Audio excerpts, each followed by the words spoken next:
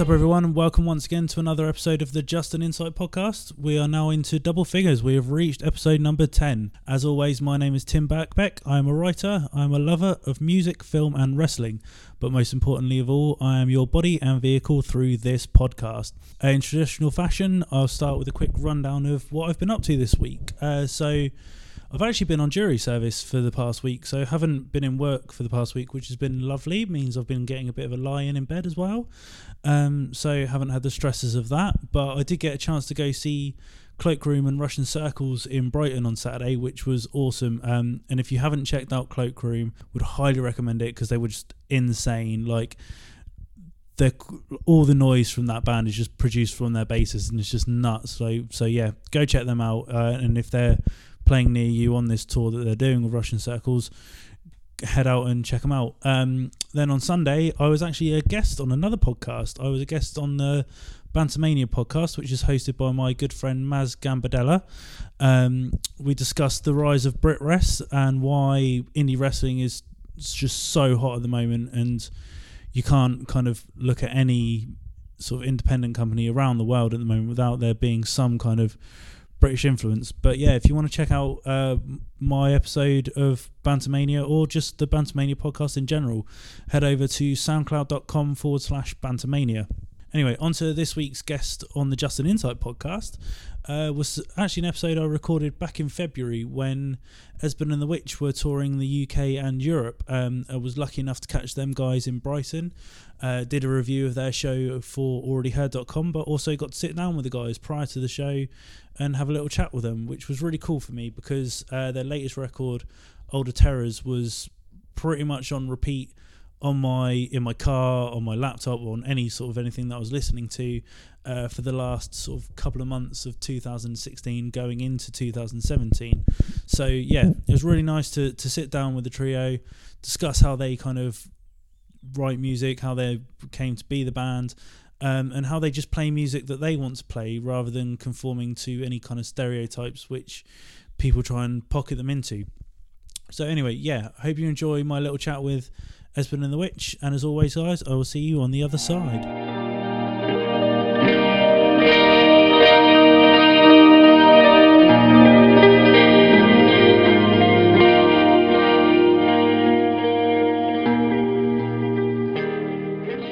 Currently sat in the Hope and Ruin in Brighton with Thomas, Daniel and Rachel, collectively known as Esben and the Witch, currently on your Euro/UK tour. How many dates are you in so far, guys? This will be the penultimate one. 7th. Yeah. 7th show of 8. Okay, cool. So how's everything been so far? Great, really great actually. Yeah? Yeah. Really, Any particular sort of city stand out at all? Paris is probably the best. Yeah. Paris was really, really cool. It's like this sort of space in the back of a restaurant. It's really DIY. Oh, what's it called? L'Espace B. Yeah. L'Espace B. Oh, no. Because I went over to Europe at the beginning of the year with my friends in Svalbard and the Saddest Landscape, and they played there as well. So it was a really cool little tight venue. Did you guys have the guy with the epic Tash was the promoter? Or was it someone else? No, it was someone else. We've just started working with a new promoter in France. Oh, okay. Yeah, but it's great. Went really well and stuff, and I think it's maybe we'll play somewhere a bit bigger next time as well. So yeah, it was sold out, and it was like a really nice, noisy, really sweaty kind of. It's like a proper little sort of DIY venue. Yeah. And these things usually go one of two ways. They're either really good, or actually everything's just like, can I swear? Yeah, of course. Yeah, everything's just like broken and shit, and then it's rubbish. But this was thankfully the former. It was really, really good. Never heard him check that before. Getting older, more responsible. And I don't know, this might just be my perspective of how I perceive you guys, but when I see your name, I think kind of like, obviously the way your music is quite sort of big and heavy, so I kind of picture you playing bigger venues, but obviously on this tour you have played smaller venues, and obviously the Hope and Ruin is quite a small venue. So was that a conscious choice from your part that you wanted to keep it DIY? Well, I mean, we want to play busy shows, so I think we'd rather play venues like this and the shows be sold out and play venues that are not just, I think, makes for a better evening for everybody who's involved, basically. But I don't know. I think these are kind of the right size things for us. And like obviously in cities like London play sort of bigger venues and stuff. But I think the way since the music's less electronic and more like loud guitar and everything, I think it makes sense to kind of get everyone really as tightly packed in. And I think make it sweaty. It's better that way. I think so. It's sort of a happy coincidence in that we would like to. We're enjoying playing smaller, more DIY kind of sweatier, noisier kind of rooms at the moment, and it just so happens that that's about the size of our audience anyway. So it's quite a nice marriage. But yeah, it's sort of semi-deliberate choice, but also actually a necessity. Seems to make sense. And because my show is called Just an Insight, the one thing that I do like to say is kind of take bands back to sort of the beginning. So can you just give us an insight in how Esben and the Witch came about and the journey to where you are today? Well, I think it's great that we're doing the show with Andy Roster because he put us on our first ever show. Oh wow! 7, 8, maybe longer, maybe 9 years ago. Yeah. The Freebird. Would have been at least 8 years ago. Yeah. So we've been playing all our early shows at the Freebird. Yeah. That's where we kind of cut our teeth. And we used to practice at 284. On the seafront. So kind of the early stages of Esben, very much rooted in Brighton. So these guys started making music together and then hunting for a vocalist, and then and that's where I came in. Yeah. And then Andy booked us to play Freebird, and then R.I.P. That and 284 actually, I think. Oh yeah, and 284 was And when you kind of started, obviously your sounds, I know there's a lot of bands that are now kind of in that kind of wave of the kind of music that you guys play, and even from listening to your earlier stuff, your sound has evolved. But was there always that kind of conscious thought of we want to do something that's not the norm almost? I was going to say no, so yeah. You think we go through songs going, we've done that before, so we're not going to do it again? I think it's always been an archetypal thing. Even the early songs are going like writing a song and being like thinking, what could we do that's different? What could we do that's interesting? Right? I think maybe just the things like more instinctive, or the latter to be interesting. I think maybe or just in terms of not repeating ourselves. We've always been conscious of that. I think. I think. Because once we've done something, we just try and keep ideas fresh. Yeah. So. But I mean, no, in terms of. We're not deliberately trying to be I don't think obtuse. too much about it. Yeah. If something sounds good, then we do. I think it's slightly different in terms of whether it's something we ourselves have done before, but in terms of the outside. You're world not consciously music, standing there being like we're different. No, I don't think we. I think just make the music that we feel drawn to make, and then I think it stands by itself. Hopefully, better that way rather than I think too much consideration of the external world is not good for it. Yeah, I think that's becoming more and more of a thing, though. I think certainly at the beginning it was probably more. I know for me it definitely was when I was playing guitar and writing stuff. Like the first couple of hours was very much a thing of going like, right, what could I do here that I think is different and interesting. Interesting is always the most important word. Like different sort of usually marries into that anyway, quite naturally. But I think now it's become much more of a thing of going, we're just going to write things we want to, and then they happen to be slightly when we end up writing 4 songs for an album, rather than going, oh, we can't do that, just going, we probably can. Yeah. Doing it for 8 years, I think we can probably just do what we want. Which is nice.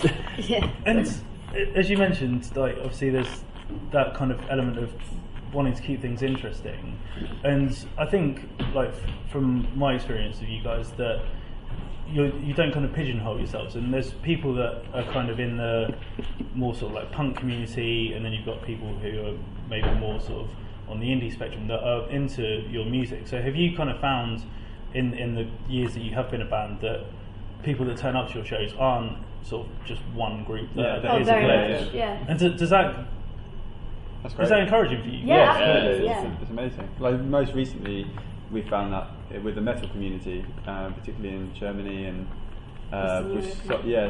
we kind of gone. We've spent a lot of time playing now. Often, most of the festivals we play actually are the heavier end, like metal, and we're the kind of lighter element of the bill. And we've kind of gone from being the awkward thing of the indie festivals to the like, cool, that's a good band to have on at 12 o'clock at ease everyone in to the day or whatever. But in terms of like the crowd, I think that's amazing. I feel very fortunate that it kind of music seems to resonate with people from all different things. It's nice for it to feel inclusive for a lot of people as well. I think people from lots of different different scenes find elements of our music enjoyable, and I think we all really like the fact that our shows are always very open, comfortable places for people to be, and that's something that I think, it's not deliberate, but I certainly think we try to breed that kind of thing. I also think we make it kind of three individuals as well. So the fact that me and Daniel were disagreeing basically about the last question you asked. I think that kind of that's exactly the kind of reason why I think the music can appeal to different people who are in different types of things, because we each approach it in different ways anyway. We bring a different thing to the party. And one of us might think that like a certain song we've written is like, that's really and we actually do sometimes think this. I think people find strange, or like, that's a bit too poppy, and then someone else will be like, I find that quite difficult. And I think there's elements of. And there's always elements that different people have different. We always have different takes on songs individually, and it's always weird when we end up talking about it and being like, "Oh, I got that." So, okay. Plus, we as music fans ourselves. We go to punk shows, metal shows, indie shows, folk shows. So we like all types of music, of course. And so it's great that if we can kind of straddle all those spheres, and people can, just regardless of those kind of categories, and just come along and watch. And you touched on then, obviously, like when you're kind of writing things that disagreeing with certain elements, and one of the things that's obviously quite prominent in your music is the length of your songs. And I always kind of ask this question of bands like sort of like prog rock and things like that do have longer songs. Like, how do you kind of break it down, so to say, when you are recording? Is it a case of just you're jamming something out and then it all comes together, or do you go into it with a set idea of this is what we want to shape the song, and then it kind of expands? Probably closer towards the latter, I guess. But we tend, when it comes to actual recording, we tend to do them break them into bits. So do them into 2 or 3 bits. A lot of the ones are over 10 minutes. But when it comes to writing them, I think we kind of let them unfurl. Basically, we know we have a start place we want to get, and we maybe have some idea of where we want it to end up, and then we kind of. There is an element of jamming on different things to try and get between different sections, but we really enjoy the process of writing long songs like that, and we basically find it for us it's easier as well. Like we find that comes more naturally to us than trying to write something that's 2 or 3 minutes. We basically that might find impossible to do. It's like, no, this should be, let's make it 8 bars. It's like, no, it should be 16. I'm like, no, come on. No, it sounds better at 16 bars.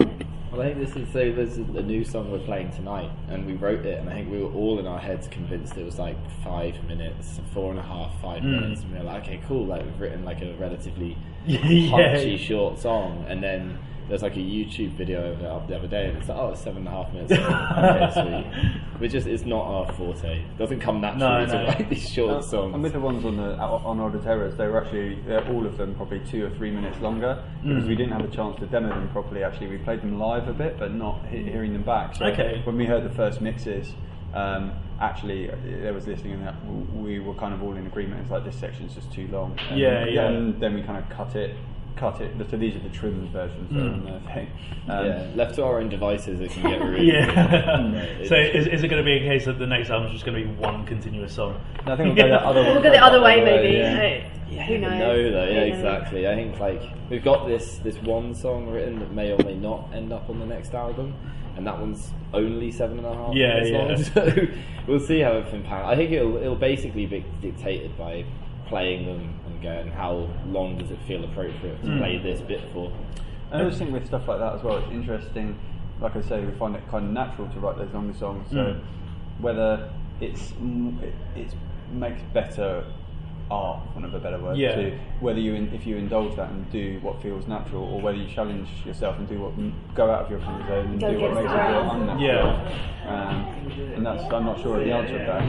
It's always a thing we've always talked about with, and I've certainly always thought about with like musicians. I've liked this idea of like being an editor, being a skill as well, being able to go like, okay, and usually you'd think that would be like, okay, like being a good editor is to make it shorter. But I think there's also times on records I love or songs I love where I'm like, man, I wish you just kept doing that. Like, I think there's this idea really that it always has to be shorter. But sometimes it's like, just play that for the next 2 minutes. And that's, that's an amazing groove. Like, you don't have to worry about it. But, So cut the call, my gleaming knife, and roll the black away with white, and lamp and beacon beckoning, the mad to howl and the wolves to sing.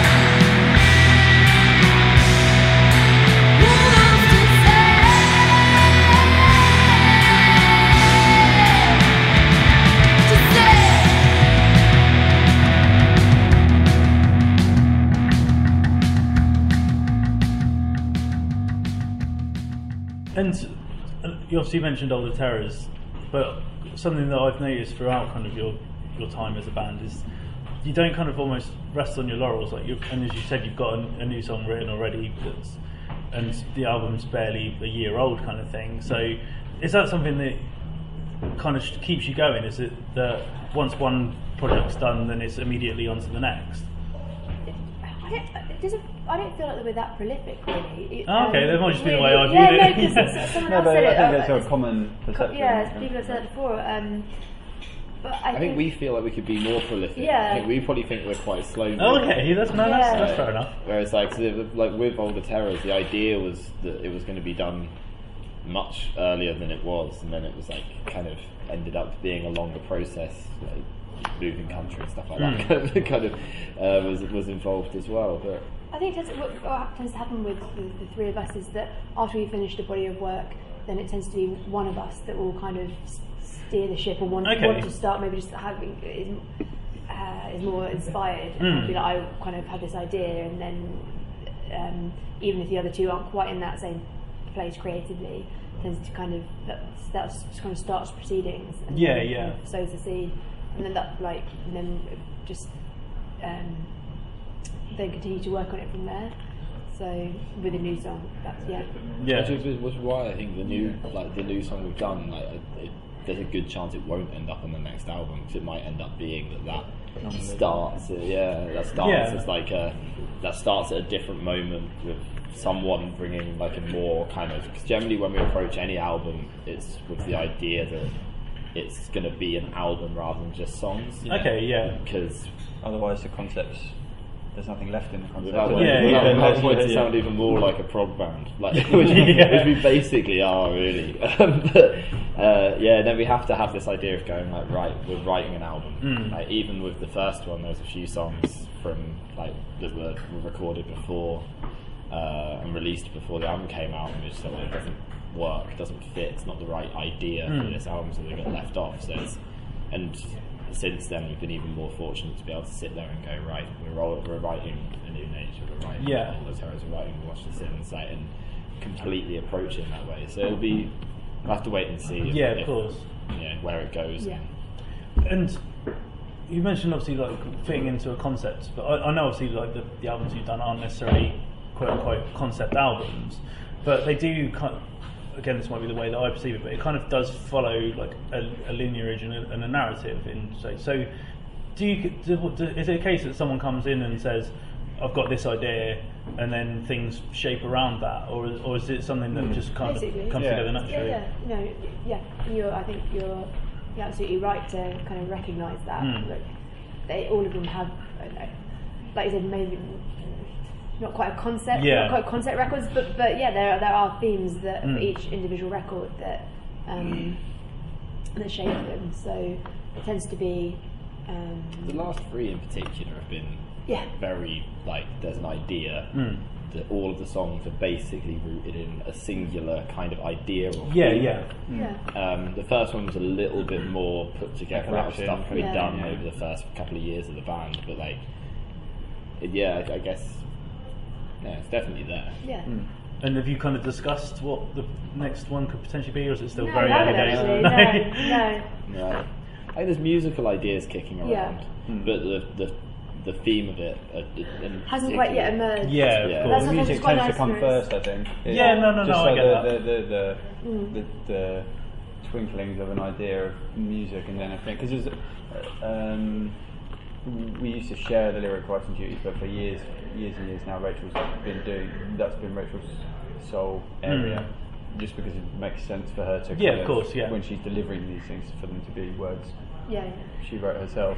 So the tends to go sort of music, concept, lyrics, I guess, in the way that we construct things. And there's been, I think that even if as the other things change around it, like which component musically comes first, or whatever changes, I think that rough process works pretty well for us. So I think we'll keep it like that. It'll usually be the music will be a thing where it's like, okay, what does this kind of inspire sound like? Like with Older Terrors, we had the album cover before as we were writing. So in the very early stages, when Rachel had written the bass lines and was shown them to me, and we were writing in this basement of this place we had in Berlin, and I was starting to add the guitars. We had the image on the screen, and that was kind of guiding us slightly. Okay, that's pretty cool.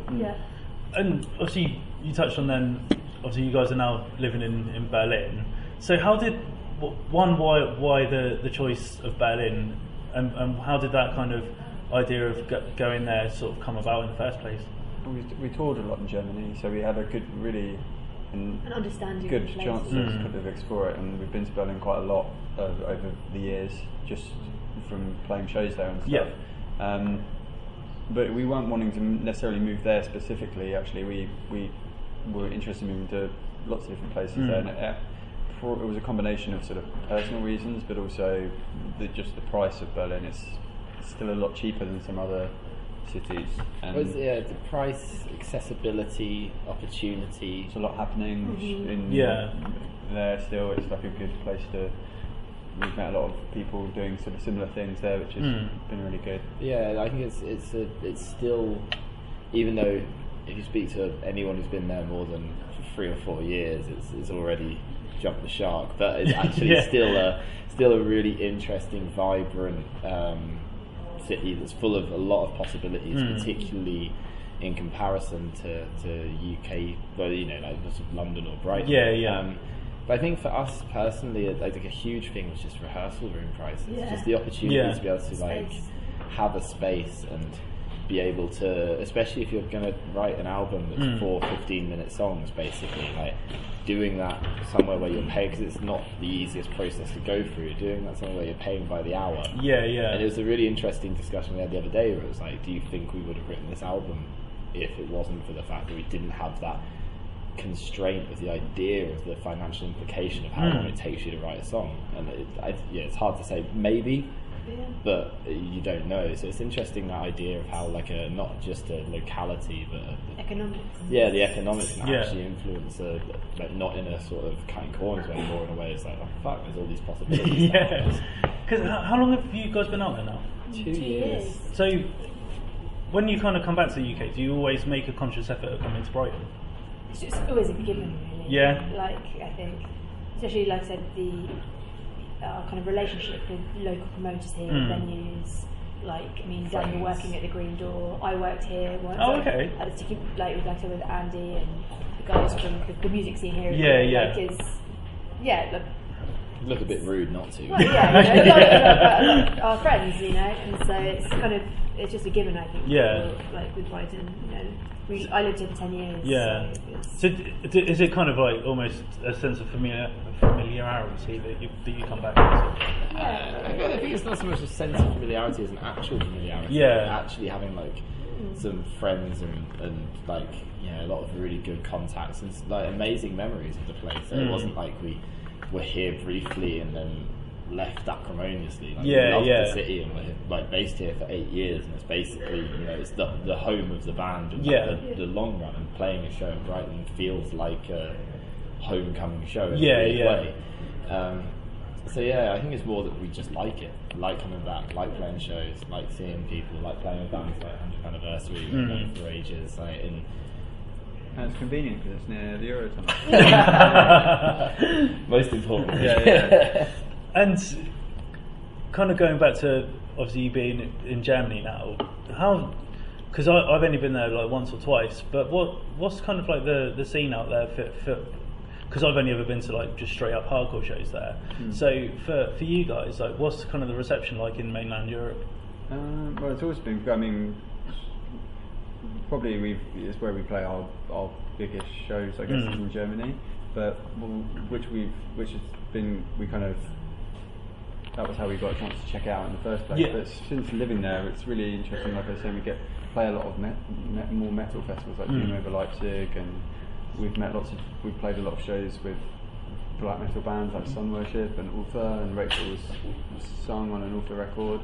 So we've kind of, like I said earlier, found ourselves in this world, and I think it's really interesting that even though musically we're not metal in the way that these bands are, but there's common threads, there's things that people find in in our music that resonates with this crowd as well. And I think there's really already we're finding this really nice community of promoting Leipzig, putting on Doom Over Leipzig, who know the people who do Wir sind der Toten, which is like a clothing promotions company in Mannheim, and it's really seemed like a really supportive network,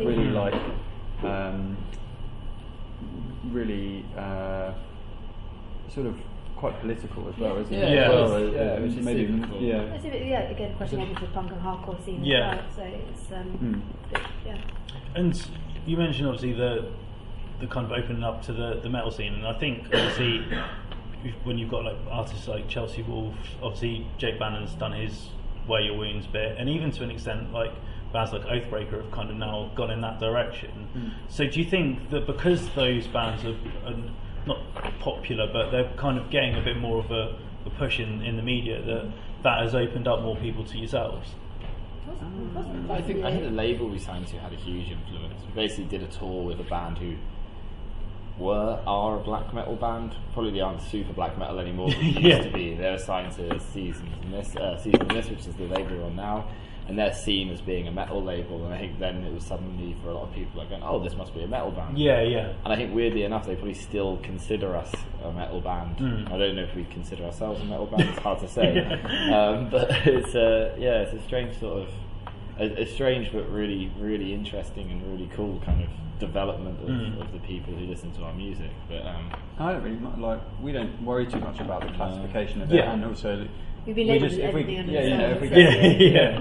we play as much as we can where we're invited to play these things, and then we feel like a natural, we get on well with these people that we meet, of course, and it kind of naturally leads to us playing together more, and it sort of perpetuates itself. Yeah, it's certainly not something we worry about too much. Like, where would we be seen? It's more. It's more like they found us in a way. Of course. Like we found ourselves in this. And anyone who wants to be involved in the music or come to the shows or anything, it's amazing. Great. Perfect. And the way I kind of like to end these is ask you all individually. So when you're playing live, is there one song that you particularly love playing that's when you get into it, it's right, I'm going to go full tilt kind of thing? So Rachel, for start with you. No Dog, probably. Yeah. Because I feel that's again, people really respond to that, and that's our kind of one of our shorter, more punchy numbers, so you can really it's a bit more scrappy. Yeah. So at the end when it's when all the kind of factors are in place, if it's super hot and the crowd are into it, and it's a nice kind of vibe between the three of us on stage and the crowd, and the ending of that can be really powerful. Thomas? It's quite early, but I would say Sylvan probably, which is one of the ones from Order Terrors. We haven't played it too much so before this tour, but I don't know, it already feels really natural to me. I like the way it it's the first song we play and you can kind of settle into it, and I feel as it reaches its conclusion, it's been really, it kind of feels like it brings the room in and then just explodes, which is in a way that's really, I remember thinking when we wrote it in the rehearsal room, I think this should be really work well live, and it's really feels like seeing it through now to its conclusion. Like a lot of the ones with Order Terrors, we just wrote them live in our rehearsal room more so than we've done sometimes in the past. So yeah, it feels like now seeing it live is actually, this is what we'd kind of wanted, these kind of moments. And Jungle, I think it's a combination of, it's the closest combination of what we started out doing and what we're doing now. It's the last song of the set, so I can actually let go and not worry so much about the fact that I might pass out like an old man if I go too hard in any of the other songs. It's full, it's aggressive, it's got like a really insistent kind of beat that I think people can actually weirdly get a groove onto. Yeah, I think it combines a lot of, I think it's the closest thing that we have in the set that combines all of our different kind of takes. Yeah, and it took us 14 minutes to manage to get them all in the same place. Yeah, no, it's good. Finally, what other plans have you got for 2017? Looks set to be quite a busy one for us actually in terms of touring. So this is our first European tour, and then we go on our mainly Germany, but also the Netherlands and Denmark in April. And we're playing Roadburn. Awesome! Yeah, so we're really psyched about that. And then we have some festivals over summer. Maybe including playing some shows in Italy, Eastern Europe later in the year as well, hopefully. Awesome. Might get around to writing another album, you never know. Yeah. Perfect. Thank you very much for taking to us with you guys. Cheers for that. Thank you very much.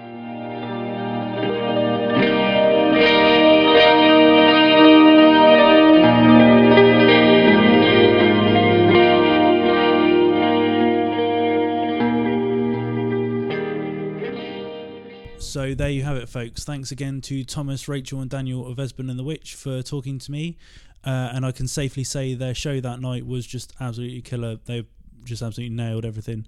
The trio are actually heading back out to mainland Europe in April, mainly Germany. And as part of that tour, which starts on April 19th, they are playing the Roadburn Festival. So if you're heading out to that, highly recommend going to see those guys whilst they play, because they just put on an awesome live show. And they've also just recently announced that they're going to be doing Latitude Festival here in the UK, which is a pretty cool thing to do as well. So yeah, as always, you can find the guys on different social media platforms. On Facebook, it's /Esben and the Witch, all one word. And on Twitter is @WeAreEATW. And as usual, the usual spiel about this podcast, you can follow us on Twitter @just_an_insight using the hashtag JAIPod. Or you can email us at just_an_insight@hotmail.co.uk. Next week, we've got a bit of a special episode because it's being brought to you in association with alreadyheard.com. It's something that founder of that website, Sean Reed, was kind enough to set up for us, so really excited about that. But I am going to leave you guys in a bit of a cliffhanger, so you're going to have to come back and see who that guest is next week. But I'll give you a little hint. They're currently going to be touring their 10-year anniversary of probably one of their best known albums and one of my favourite albums from my teenage years, so a little hint if you can decipher that. But anyway, thanks again, ladies and gentlemen, for stopping by, and I will see you soon.